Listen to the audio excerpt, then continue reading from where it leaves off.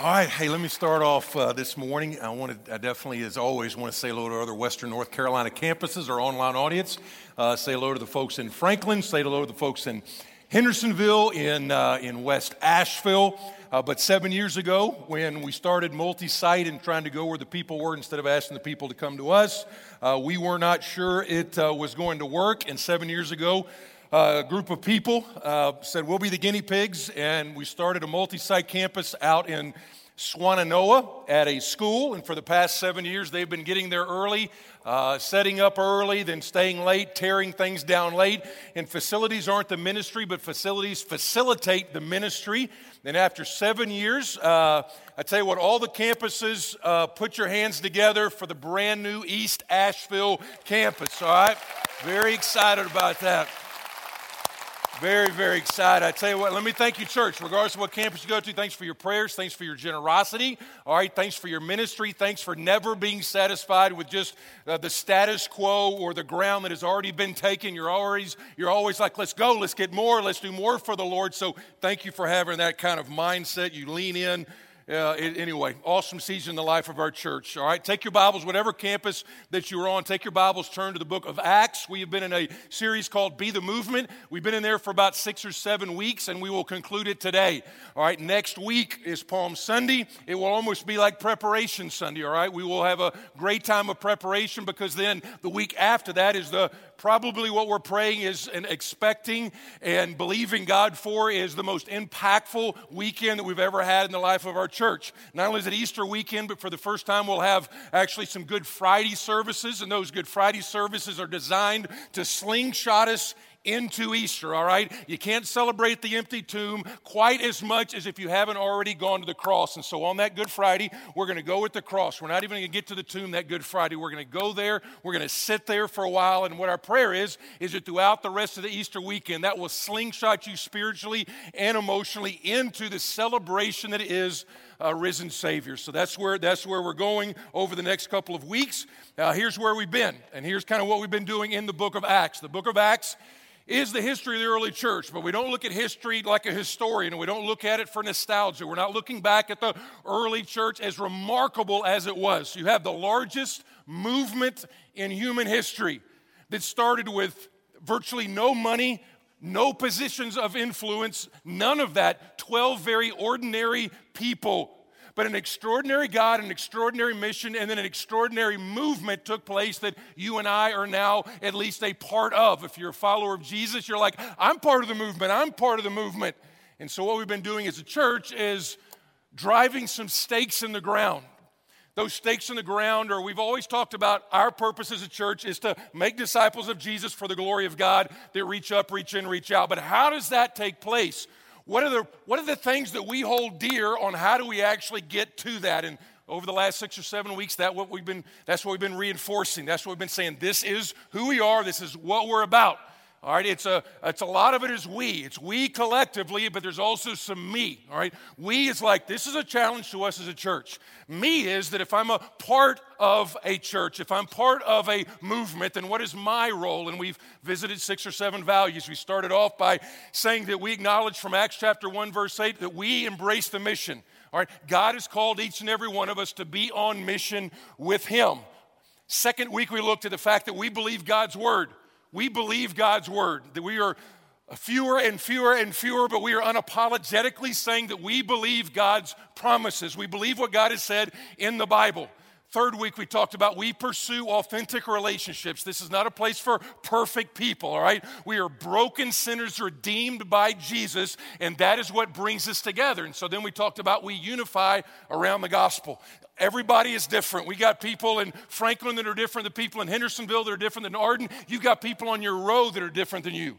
But if you're a Christ follower, what unifies us is the gospel. All the other stuff, all the preferences, all the particulars, those things are subsidiary. They are submissive to the greater good and the greater gospel message. We spent a few other weeks. We've gone through some different things as well. And what we're saying is this. What we're saying is this, is that church, we've experienced a lot. We have experienced a lot. But I will sincerely, I thought about this all week as kind of the capstone. God's been very gracious to us as a church, but I believe with all of my heart, God has something more for us. All right, God has something more for our church. He has something more for our community. He has something more for our schools. He has something more for our families, for your marriage. But a lot is dependent on what the text presses home today. What it presses home is, in some ways, reinforces the fact that the seeds of what we are experiencing today as a church were planted 30 years ago on a gymnasium floor by a bunch of 60 broken people that were crying out to God and saying, God, would you do more? God, would you do more? All right, we've messed it up. We have sin. We have all these things. We confess that, but God, would you do more? Would you take our church and influence Western North Carolina? And those are 60 broken people in a broken church saying, God, there's got to be more. And they cried out to God, and God has done more. And what we want to do is be kind of, let me be blunt at the start this morning. And all these ones we've looked at today, I would say, are pretty, we've excelled in some of these areas as far as like nobody would say they don't believe God's word. We've got thousands of volunteers every single weekend, so very few people would say, you know what, they really look at themselves as an audience and not an army. But what we have to remember, and the thing that most easily slips off the table is, the fact of it is, if we individually examine ourselves, most of us at church today do not have a healthy, robust prayer life. We just don't.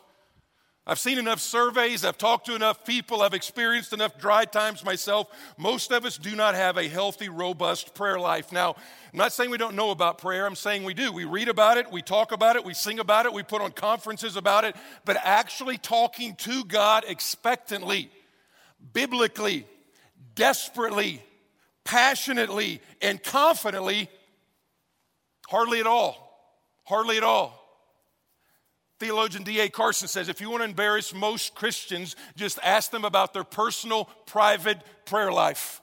Just ask them about that. And they're like, well, there's one survey that did that only 6% of seminarians, now that's like supposed to be like God's elite, those called to the ministry, only 6% of them had daily prayer times with Almighty God. And so I would say, like, why would that be the case? And to be blunt, here's kind of the bluntness of it, and then we'll jump into the text. I think the only thing that I can think of is that down deep in our heart, we're just not sure how much prayer actually works. You're like, that's blasphemy. I'm not saying it's true. I'm just saying if we knew, if you knew that if I prayed that it would work, then you and I would pray more. We'd pray more confidently. We'd pray more vigorously. We would pray more, but I think the bottom line is we just don't want to admit this in church because you go, sometime I pray and things happen, and sometimes I forget to pray and they happen. Sometimes I don't pray and they happen anyway. You're like, well, they happened when I didn't pray and they didn't happen when I did pray, so why should I do that? I want to say also, this is a story we hear all the time. I've heard this 300 times since I've been in North Carolina. And it goes something like this. The fact is, when you prayed and something didn't happen like you thought it was going to happen, it not only made you stop praying, it made you just abandon God and the church altogether. Because you asked God for something and God didn't act like you thought God should have acted, and you're like, you know what, if that's the way you're going to act, I'm just out of here altogether. Some of you are at East Campus today, back for the first time. Some of you are here and you're like, you know what, I'm going to give it one more shot. And so hopefully today is going to be an encouragement to you. But I think the truth of the matter is, if we're just blunt about it, we treat prayer. Think about how we talk about prayer. Well, I guess all we can do now is just what? Is pray. We tried all the other stuff. I guess all we can do just now is we can just pray. You know what that sounds like? That sounds like the last kid picked for the dodgeball game at school. It's like, you know what it is? It's like, well, I guess, we picked all the good players. I guess we'll pick Johnny. All right, Johnny, you come over to our side. You're never going to help us out. That's the way we treat prayer. But that is not the last kid picked in the dodgeball game. What you see in the book of Acts is this is the nuclear option, right? This is the thing that says, you know what? This is what we have to do. I apologize if I've ever said this statement and left it alone and not been clear. I've heard good preachers say it, and there's some truth to it, but it's not a complete truth. And what I've heard people say is, you know what? Prayer doesn't really change things. Prayer changes me. Now, I would say that's a half truth. Prayer does change the prayer. I mean, you can't pray for someone or for something until God prepares your heart and gets you ready to get the answer that he's already more than willing to give. So there is some truth to prayer prepares the prayer. But to say that that's the sole purpose of prayer is not true. Because what you see is prayer does change things. And the early church believed that. And so what we're going to see is we're going to look at a text today that's not just about you and I should pray. Because to be honest, most people feel guilty when you hear a sermon on prayer. You hear about all these people, I prayed 4 hours and I prayed. Most people, you'll feel guilty. You go pray for like a week and then you'll just like go back. But if you know how to, if you know some of the principles, if you know the why behind it, then you and I are more likely to jump in and actually get our feet wet. And here's what I would just say again. What if God had more for you?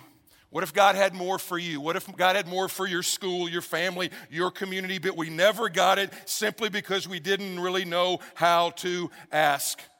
And so here's the early church, and then we're going to jump into our text about how Acts chapter 1, they pray for 10 straight days. The Holy Spirit comes. Peter preaches. 3,000 people get saved. Acts chapter 2, it says they were devoted to prayer.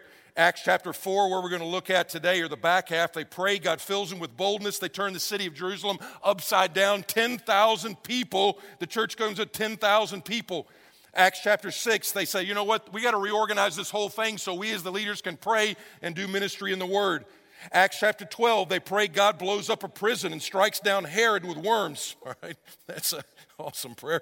All right, and in the next chapter 13, they pray God raises up Paul to be a missionary, the greatest missionary the world's ever known. Acts chapter 14, they appointed elders after they prayed. But you're like, how do I do that? How do I do that?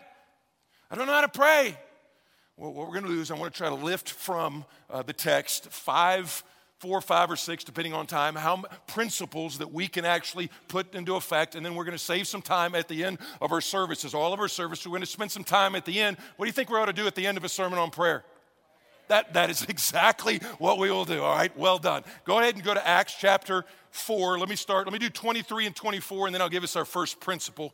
This was so convicting and refreshing for me personally, all right? Thank you for being a church that says, we want you to get in the book every day, every week, so you have something to feed. It is so joyful to be a part of a church. It's like, feed us, feed us, feed us. Like, you can even offend us, but just feed us the word. Thanks, because, man, I get blessed more than all of y'all getting into the word, and this week has been no different. So here's where we are, Acts 4, 23 and 24. We're going to look at the first principle, all right? When they were released. A little quick background is they've been preaching the message. They've been preaching it hard. They're like, you crucified Jesus. All these people get saved. The authorities come, throw them in jail, and that's what's going on now. So they're just now getting released. So they go to their friends. That's a good place to go when you've had a hard time. And they reported what the chief priest and the elders had said to them, all right? Basically what they said is, we're warning you, do not teach about Jesus anymore. The church, that's a quick little nugget for us, all right? Just understand, our culture does not get mad when you and I serve the city of Asheville or the Western North Carolina. They do not get mad at that, all right? They're not going to get offended when we try to solve the foster care crisis in Western North Carolina. They're like, that's good. They're not going to be offended when we go downtown and serve the homeless. They're not going to be offended and push back when we spread out on Serve 828s. That's not what's going to be offensive to them. But the Bible tells us repeatedly that the gospel itself is a stumbling block to people. And so they say, do not talk about Jesus anymore. And let's check this out. And when they heard it, so they go back, they tell the church, hey, here's what they said to do. And just think about it. What would have been our first reaction? All right. If they're like, if you teach about him anymore, we are going to kill you, okay? Okay. What would have been my first reaction? My first reaction is like, man, we got to get a better security plan, all right? We got to get a better security plan than this, all right? Or maybe it would have been, because it's Peter and John both, all right? Maybe if it was both, I'm like, okay, we got to get a designated survivor, all right? Because they can never be in the same place at the same time anymore, all right? We got to rethink this strategy. Or I don't think we'd think this, but it would be very easy to go, well, let's stop with this whole you killed Jesus and you better repent because Jesus is the only way to heaven. Stop that and let's go to something easier. Maybe like Song of Solomon. That's sexy. We can preach that for a while. Allow them to cool down.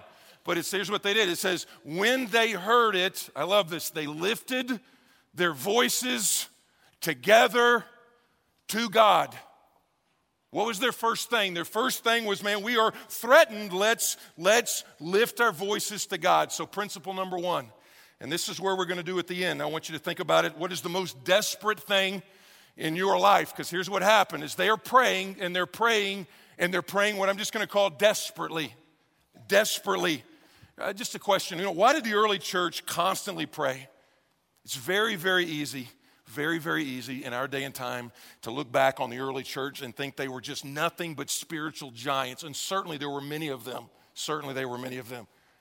But you look back and why did the early church, why were they so constantly crying out to God for help?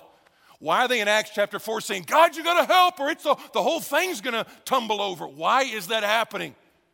Is it because they're spiritual giants? No, they're praying because they're scared. They are desperate. The Romans had crucified Jesus.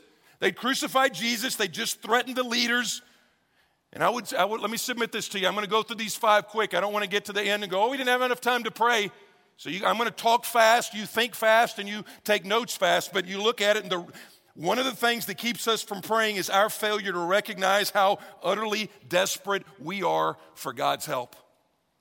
Most of us think prayer is a discipline problem. It's not a discipline problem. It's not like I'm not disciplined enough to pray. I don't go to the gym either, and I don't eat well. I'm just not disciplined, so I'm just not a prayer. It's not a discipline issue, okay? It's not a discipline issue. It's a dependence issue. It's a dependence issue.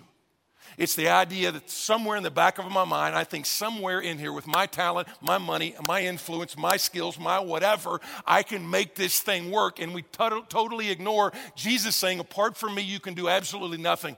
You can do nothing of any eternal significance at all. And it runs in our culture. I mean, we are, just look at who we are. We are Americans. We are the can-do people, all right? We are Americans, all right? We're not Americans, all right? We are Americans. I can do this. We are do-it-yourself people, and that is good. It honestly is good. The Bible talks a lot about, listen, you carry your own load, all right? There's your normal responsibility you and I are supposed to carry. But what it is it's deadly when it comes to whether or not you are depending on God. If you don't believe that, just think about when you pray and when you don't pray. When we think about the idea, I'm too busy, I don't know how, all this stuff. It's amazing, though, sometimes what happens is God pulls back the cover, the illusion of control. And when God pulls back the illusion of control, then what do? We cry out to God. You're like, I don't know how, I don't pray. It's been months since I actually prayed except for over a meal or a windshield prayer like as you're driving to work. God, help me with this interview. I'm talking about designated, intentional prayer time. But you know when that does come? Intentional prayer time comes when your kid gets sick. I don't mean sick with a flu. I don't mean sick with, he's got to get his tonsils out. I'm saying when your kid gets sick, I'm talking about real sick. I'm talking about deathly sick. I'm talking about the doctor saying, I'm not sure if he's going to make it. I'm not sure if she's going to pull through. You let that happen, and all of a sudden you and I, we pray.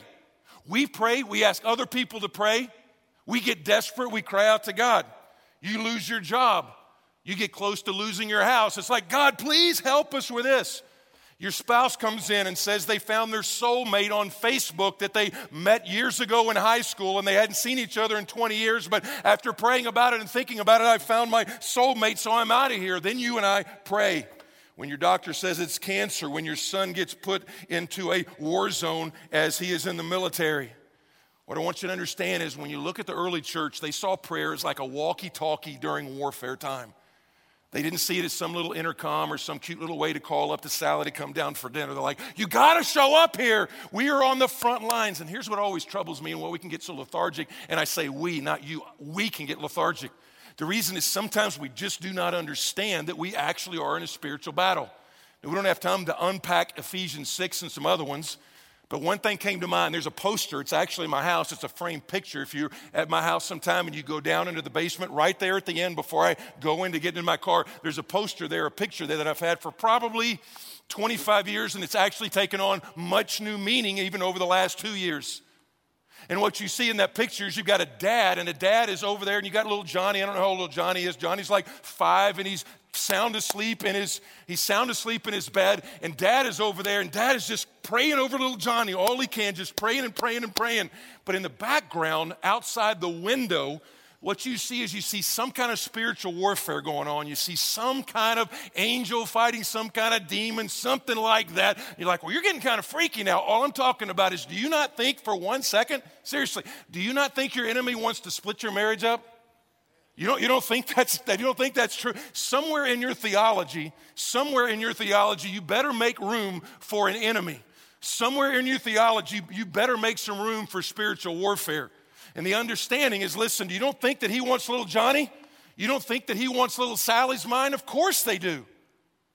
And so what this is just understanding, it's just desperate days. And so here's what I want to ask you at the start is what do you have in your life going on right now that's saying that, God, if you don't do this, if you don't come through, then it's just going to fall apart. Maybe you're not in that and you need to pray for somebody else.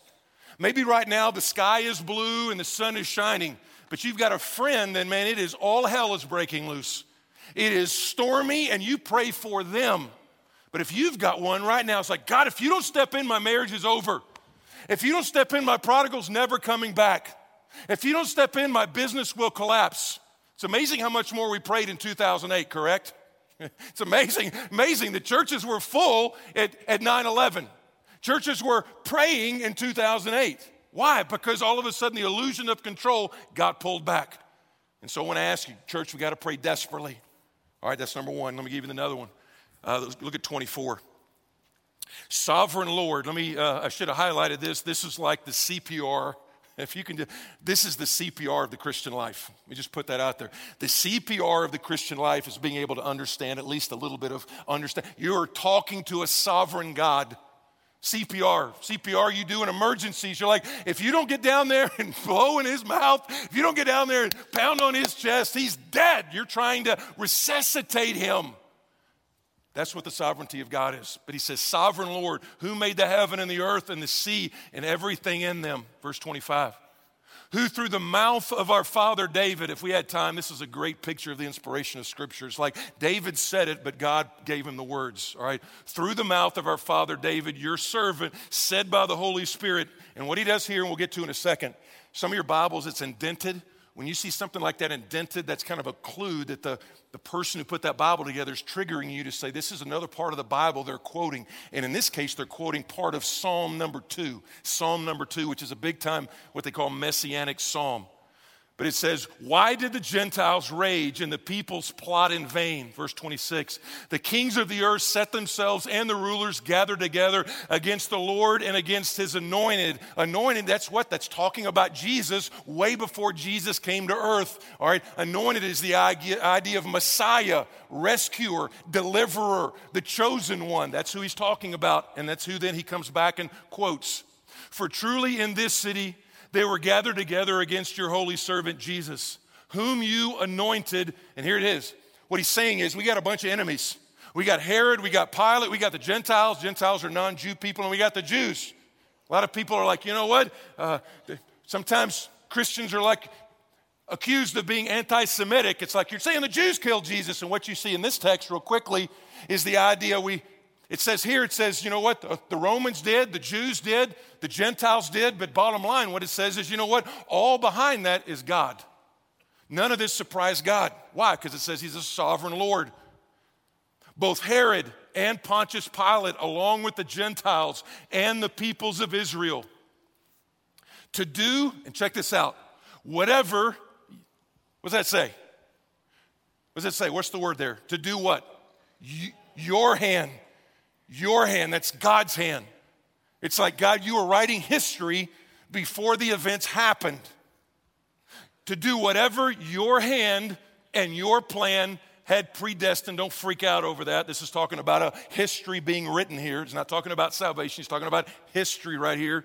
Your plan had predestined to take place. And here's where we're going to put number 2 up here. Put this word. When we pray, we need to pray confidently. Confidently. We pray some dumb prayers. We pray some dumb prayers. We pray some prayers that he's already said. Listen, I've already answered that prayer. God, will you just be with me? Will you just be with me as I go into this job interview? He already has told you, I will never leave you nor forsake you. He's already told you that, all right? Then we pray, it's like, Sometimes we pray dumb prayers. He's like, hey, God, will you just help me with this test? Okay, there's nothing wrong with praying for a test, all right? But he also might say, okay, I'm going to help you with the test, but I also want to help you 3 days before to actually study for the material that you're about to take a test on. God bless this food and to the nourishment of our bodies. I'm sorry. Sometimes he's just saying, don't have a Big Mac, all right? Go have some lettuce. That would be something that would bless your body as well. But here, when it says confidently, here's what it is. That God is sovereign. Everybody's like, what does that mean? What does sovereign mean? God is sovereign means that he is above it all. It means that he rules over all nations, kings, kingdoms, philosophies, ideologies. There is no match in majesty, in his power, in his glory. There's none of that. And the reason that they start this way is because when difficulties hit and when pain visits your house, that's not what it feels like. When pain visits your house and you do not get to audit that class, it feels like, because all sovereignty is all about a throne. When the Bible wants to talk about God's sovereignty, it talks about God on the throne, Jesus on the throne. That's a picture of God's sovereignty. But when pain hits and when cancer comes and when the prodigal won't come home and all that stuff happens, what happens is it feels like someone else is on the throne. And what they're saying here is it looks like Herod's on the throne. It looks like Pilate's on the throne. It looks like the Jews are on the throne. It looks like the Gentiles are on the throne. God, you're the one on the throne. But when it hits your house, you feel like the guy behind the speedboat who's inner tubing, You're just like, you're holding on, but you're like, somebody's driving that boat. They're driving that boat and they're slinging me everywhere. And it just doesn't feel like God's on the throne. And you begin to look at this text, and if ever there was a time that looked like God was not on the throne, if ever there was a time that it looked like God was not sovereign, it would have been at the cross of Jesus. I mean, that's when it looked like, you know what? I mean, picture being back then. You'd go try to talk about God's sovereignty to somebody, and you go to the cross, and Jesus is hanging there, and they're like, where's God? Where's God? He's like, he's right there. He's right there. Which one is he? He's right there. You mean the bloodied, nearly naked, beaten one who's dying right there? He's the sovereign one? He didn't look like the sovereign one. He looks like the defeated one. He looks like the one that got beat up. He does not look like he's on the throne at all. And what you see is that the murder of Jesus was the most horrific thing that was ever done in the history of the world. It's also the most wonderful thing that has ever been done in the history of the world, because people have a plan, but what? God has a bigger plan, all right? People have a plan. God has a much better plan. Now, we talked about this a few weeks ago, so let me just run through it real quickly. We talked about it with Stephen and his martyrdom, and not everybody gets a pony for Christmas, okay? Not everybody has all this stuff. It's not that. Here's what you got to remember is the church is saying, God, all this happened according to your plan. We know that everything in its own way is under your control, and you have purposed to use all things, both good and bad, for the progress of your plan.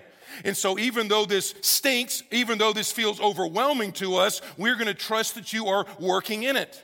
That's why we asked last week or a few weeks ago, what if your first thought when a problem occurs is, God, you are sovereign, you are going to use this problem for the accomplishing of your purposes? I mean, how would that change everything? We get so upset because we picture half a verse and you claim half a verse like Romans 8:28 and you read it off your coffee mug. And it says, God works all things together for good. And that's where you leave it. God works all things together for good. That's not the whole verse. It says God works all things together for good to those who love God and are called according to his purpose. And then it says part of that purpose is for you and I to be conformed to the image of Jesus. That's part of it. And so, by the way, works together is where we get our word synergy from. He's like, it's not saying everything is good. That's not true. Not everything is good. He's saying God is so sovereign and so big, he can take the bad things, even the wicked things, even your sin, even my sin, and he's so sovereign and so big and so good, he can take all that stuff, put it together, and eventually it's going to turn out for your good. That's what he's saying. And that's good news. That's good news because it's like, that's confident. I can understand that. So, okay, here's our deal. I don't know. I'm sure Hendersonville was applauding much better, but here's the rule we talked about at worship.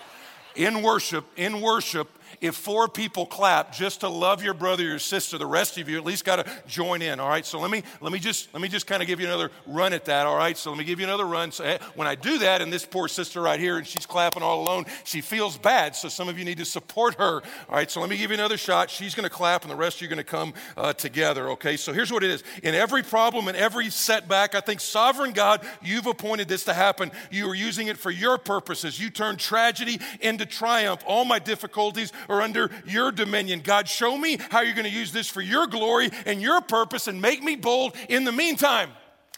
See how much better that is?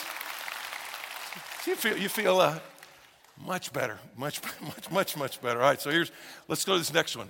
All right, we got to take some, what do we pray? Here's the one that I want you to think about. Pray biblically. Pray biblically. Now, see what's going on. They're starting to pray, and it says they together lift up their voice, and before they even get halfway through their prayer, what are they doing? They're actually quoting the Bible back to God in their prayer. They're quoting, as I said, they're quoting Psalm 2, verses 1 and following. They're quoting that back to God. Now, question, are they quoting that because they think God forgot the psalm? They are not doing that. They're not. What they're understanding is, listen, there is power. If I can pray, I know God wants some stuff to happen. And so I'm not just going to read my Bible. I'm actually going to pray my Bible back to God. So the first thing is I'm going to pray God's word back to him. So many times we've talked about, don't just read your Bible, you pray your Bible. When you look at your Bible, you actually look for principles or promises. I know some of the promises are specific to the context. I understand that. Don't email me I understand some of the promises are specific to their context. For example, when he tells Abraham, I'm going to give you a son, even though you're 99, I would not necessarily go get a place at the at the retirement home that has a nursery, okay? I'm not saying you can claim that promise, but here's the mystery in it. The mystery in it is 2 Corinthians chapter 1, and I don't understand how this all works. We actually have a song we don't sing very often because none of us can figure out actually what the verse means that's behind the whole thing. But 2 Corinthians 1:20, it says that all the promises of God are yes in Christ Jesus. That all the promises of God are yes in Christ Jesus. And the only thing I put down is each promise points to something that God has offered us in Christ. That in Christ, all the blessings that come with being a son or daughter of Almighty God through repentance and faith are in Jesus. So here's what I want to leave you with. We're not going to take a huge amount of time on this point. When you're reading your Bible, pray when you see a principle or you see a promise. Somebody said sometime the prayers that are answered from heaven start in heaven. And what they're saying is if I'm praying something God has already said he wants done, you can have some amazing confidence that thing's going to get done. And so you can give countless examples. I put down 5 or 6 here. So for example, you got somebody that you love dearly, but they don't know Jesus, and you're very, very, very, very burdened for them. All right? So what you might do is you might take Isaiah 59:1 that says, behold, the Lord's hand is not short that it cannot save, and his ear dull that it cannot hear. You know what you're praying? You're reading Isaiah 59, you're like, God, I want to pray right now for Bill. I want to pray. I've forgotten to pray for him for the last month, but Isaiah 59:1, you said that your ear is not so dull that it cannot hear, so I know that you hear my prayer. That your hand is not too short that it cannot save. So God, right now, I pray that you would break through Bill's life, that you would organize the circumstances, cultivate his heart, so there'll be a day when he hears the gospel, when he responds to Jesus in repentance and faith. You don't think that kind of prayer is going to be answered? You can pray that. Let me give you a few more. Some of you aren't going to clap as much at this one, but here's one that has been a big one for Lori and I for years, all right? Proverbs 3:9, it says, honor the Lord with your wealth and with the first fruits of all your produce. Then your barns will be filled with plenty and your vats will be bursting with wine, or some of you with Welch's grape juice. And so here's what he's saying. He's like this. He's like, all right, God, right now I'm reading Proverbs 3:9 and 10, and you tell me to honor you with all of my wealth. I want to put weight in what you say. And you say, if I honor you with the first of all my produce, then you will take care to make sure that I have enough on the other side. So God, right now, with this tithe check, this offering, this whatever, this generosity, this compassion child that I'm sponsoring, right now, we don't really have the money. We can't see it on our balance sheet, but I'm doing this knowing that you will take care of this. If I take care of what's on your heart, you will take care of what's on my heart, all right? So that's what some of us need to pray. Just pray like that. We can just kind of go on and on and on like this. Sometimes it's not a promise. Sometimes it's a challenge. Sometimes you read something and you know that that's not going on and you don't know how to fix it, and yet God challenges you I mean, husbands, I could talk to all of us. Those of you that are privileged to be husbands, you come across something like Ephesians 5:25, and it says, husbands, love your wife as Christ loved the church and gave himself up for her.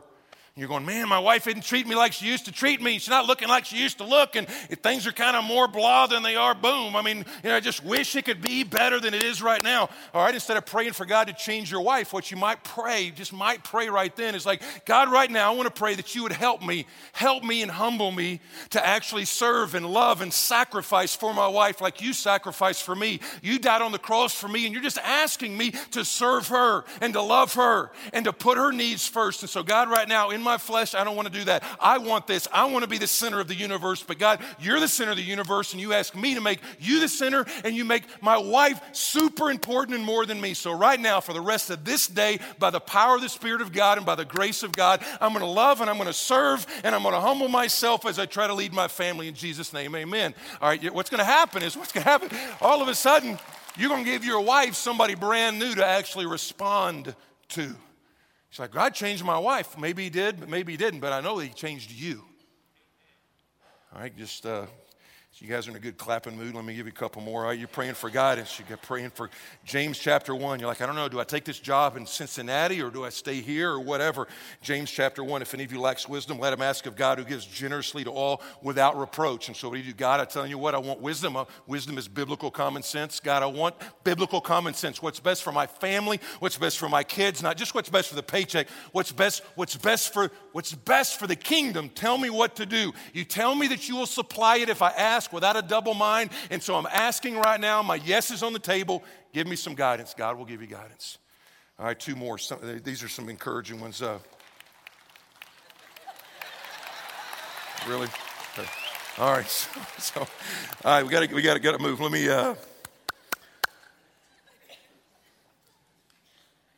give you one more. All right. There's ones like if you're tempted, you could do 1 Corinthians 10:13. No temptations overtaken you, but that which is common to man. And God is faithful, who will not allow you to be tempted beyond what you are able, but with the temptation will provide a means of escape. What does that mean? God, right now, I tell you what, this temptation is kicking my tail. It's kicking me every single time, but you say it's not too much for you. It's not too much for me if you are empowering me, and you actually give me an escape hatch. So right now, when this temptation comes, show me the escape hatch to run through, okay? Or take Psalm 127. Psalm 127 says that children are like arrows in the hand of a warrior. It's like, so if you have kids or grandkids, what are you praying? You're like, God, you say little Philip, he's like an arrow. He's like an arrow, all right? And he's going to go somewhere. So God, for the years ahead that you give me, help me to be a good example, a good model. Help me to show what loving Jesus is all about. And so you can throw that arrow exactly what is best for the kingdom of God and the glory of Jesus, all right? That's the kind of prayer you can pray and say, all right, I'm going to pray a biblical prayer. But some of you are like, I don't know, I prayed that for a year and it just didn't happen. And so let me give you this one real quickly that you kind of see here, but you see it more in some other places. And pray persistently. What have you given up praying for? What did you used to pray for passionately? You cried out to God, but God didn't answer, and 1 month turned into 2 months, 2 months turned into a year turned into 2 years, and it's been a long time since you were persistently there. I would say in this text, you see the church, you can't tell how many times they prayed it. It's in a tense. You can't tell, did they keep praying this or not? What I do know is this. What I do know is that Luke and Acts, if you remember, are one volume, all right? It's like one book with two different parts. And in the book of Luke, what you see is Jesus is actually explaining the doctrine, and then Acts is working it out. And the book of Luke goes out of its way to show parables where Jesus said, don't give up, okay? Don't stop praying. Remember the parables? We've taught on all these. One parable is about the widow who will not let a judge go. Got some wicked judge, and she's like, I'm knocking at the door. I'm not giving up, all right? And he goes, you know what? That's the way I want you to pray. Pray and don't give up. Another place, he's got a neighbor that shows up late at night knocking on the door. I need a Pop-Tart. I need a Pop-Tart. He's like, I don't want to get up. I need a Pop-Tart. And because of his insistence, it says the neighbor got up and did that. And it says, listen, if you know how to give evil gifts to your kids, how much better is God knowing how to give good gifts to his people? So here's my whole point is this. The church just prayed and prayed and prayed and prayed. And here's the one thing that I would say is different here's one thing that's super different about kind of our house and God's house. At our house growing up, and maybe at your house, it's not really great if the kid keeps asking for stuff, the same stuff, right? That didn't fly really. It didn't really fly that good at the Frank household. Didn't fly when I was a kid either. It's like, if he says no, all right, no, all right, then don't keep asking, all right? And by the way, I guess that does correspond to, because God does sometimes say no and stop asking for that. Paul's like, take the thorn away from me. And he's like, no, I'm not going to take it away. Paul's like, all right, I'm not going to ask anymore. But most of us, I would say, give up way too early. A lot of us, we don't even understand the way God looks at us. A lot of us don't pray because we think God is, we have a misrepresentation of God and who our relationship is with Him and Jesus. Have you ever noticed kids like to be around winsome, joyful, open, even silly people at times? You ever notice that? Kids seem to have a built-in barometer, even if it's their parent, but especially older people. Those older people are like happy and winsome and all that stuff. Man, kids are like flocking to them. You ever notice, like even in the Gospels, how kids love to go to Jesus? They're like, I want to go to Jesus. I want to go to Jesus. I want to go to Jesus. And God just put this might be the verse for some of y'all. We're going to preach. I've never preached on this passage, but in Zephaniah, who? Just put down Zephaniah. It's the one that all the songs are written about. It's the one that the Lord is mighty to save. And then it says this, and He will sing over you in gladness.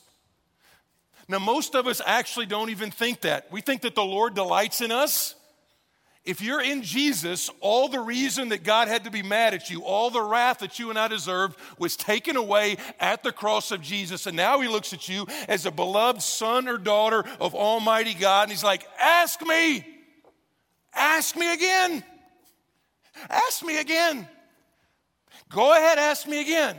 Now, He's not reluctant to at all. And I don't understand how all this works, but there is one writer called it, I think he called it the JEJIT principle. Just enough, just in time. Okay? Just enough, just in time. It's like sometimes God's like, do you believe? Are you going to trust enough to press through and not give up? And here's what I would say just to that. If you're praying and there is no answer, maybe you've been praying for a spouse to be saved, maybe you've been praying for your marriage to come back together. I prayed for my mom to come to Jesus for 20 years. 20 years. 20 years. Billy Graham prayed for her up on the mountain. He actually did. Prayed for her. But after 20 years, about 8 years ago, she finally repented and embraced Jesus. So here's what I'm saying, is don't give up. Unless God has said, stop praying for that. Keep praying. Keep praying for it. Be persistent. And here's the last one, is I want you, you're going to see here in the text, and this is where it comes where you know, pray cooperatively. Pray, you're like, that didn't rhyme as much as the other words do. So here's what cooperatively means. It means in a way that involves mutual assistance and working toward a common goal. So here's the verse. And now, Lord, look at the balance here. The balance is, God, we're praying and believing you to do it, but we understand that we might be part of the answer to the prayer. They're praying and they're like, God, you're the one that's got to do it.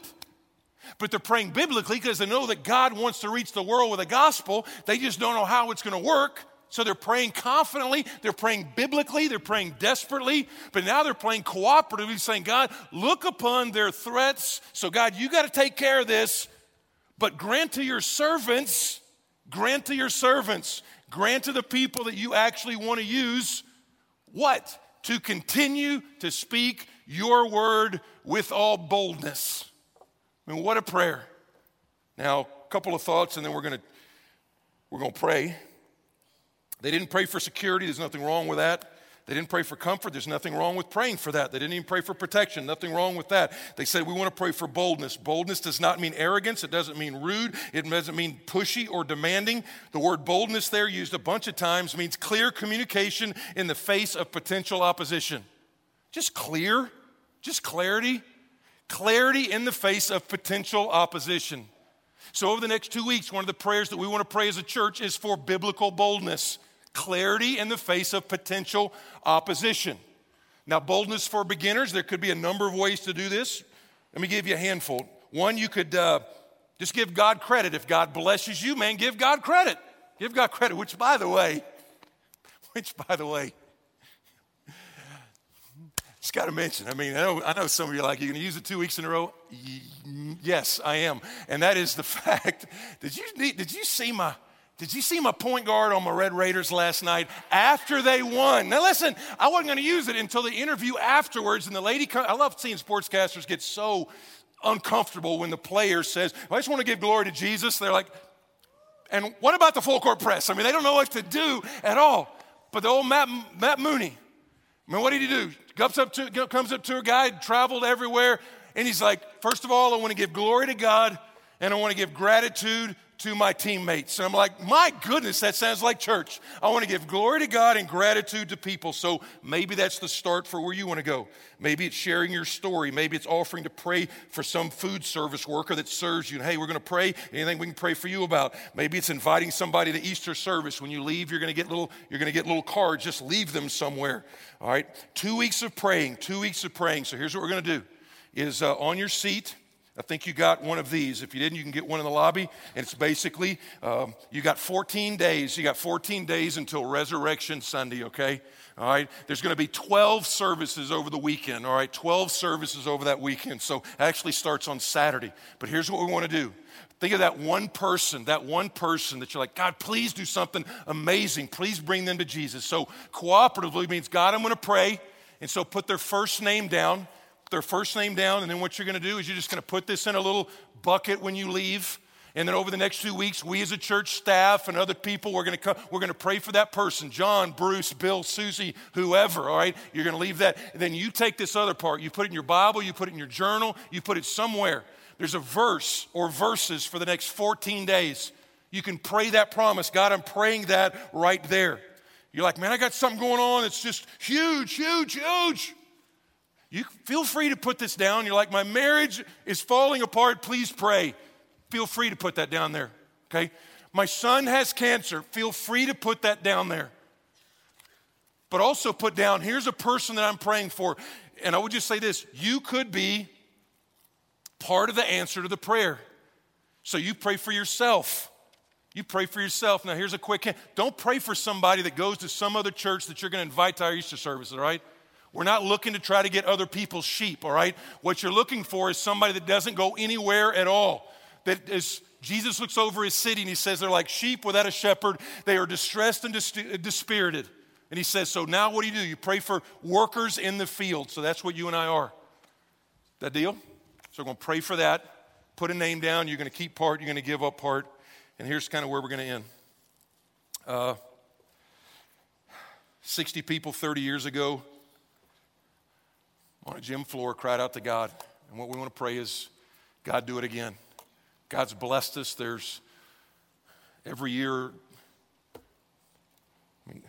church, there's been 900 people baptized in the last 15 months. That just doesn't happen that often, all right? So again, glory to God for that, and we want to be grateful. But here's the lyrics. Walking around these walls, like this is great. Walking around these walls, I thought by now they'd fall. You've given up. Maybe it's a habit, maybe it's a person, maybe it's a circumstance. You're like, I've given up. And so what I'm challenging you to do is the next 14 days, man, get back on your knees, lifting that up to the Lord, lifting up that person. But you have never failed me yet. Waiting for change to come. That's the hard part. It's hard to wait. It's hard to wait. It's hard to wait. That's why it's called faith, all right? I pray today, I receive tomorrow. Right here is walking by faith.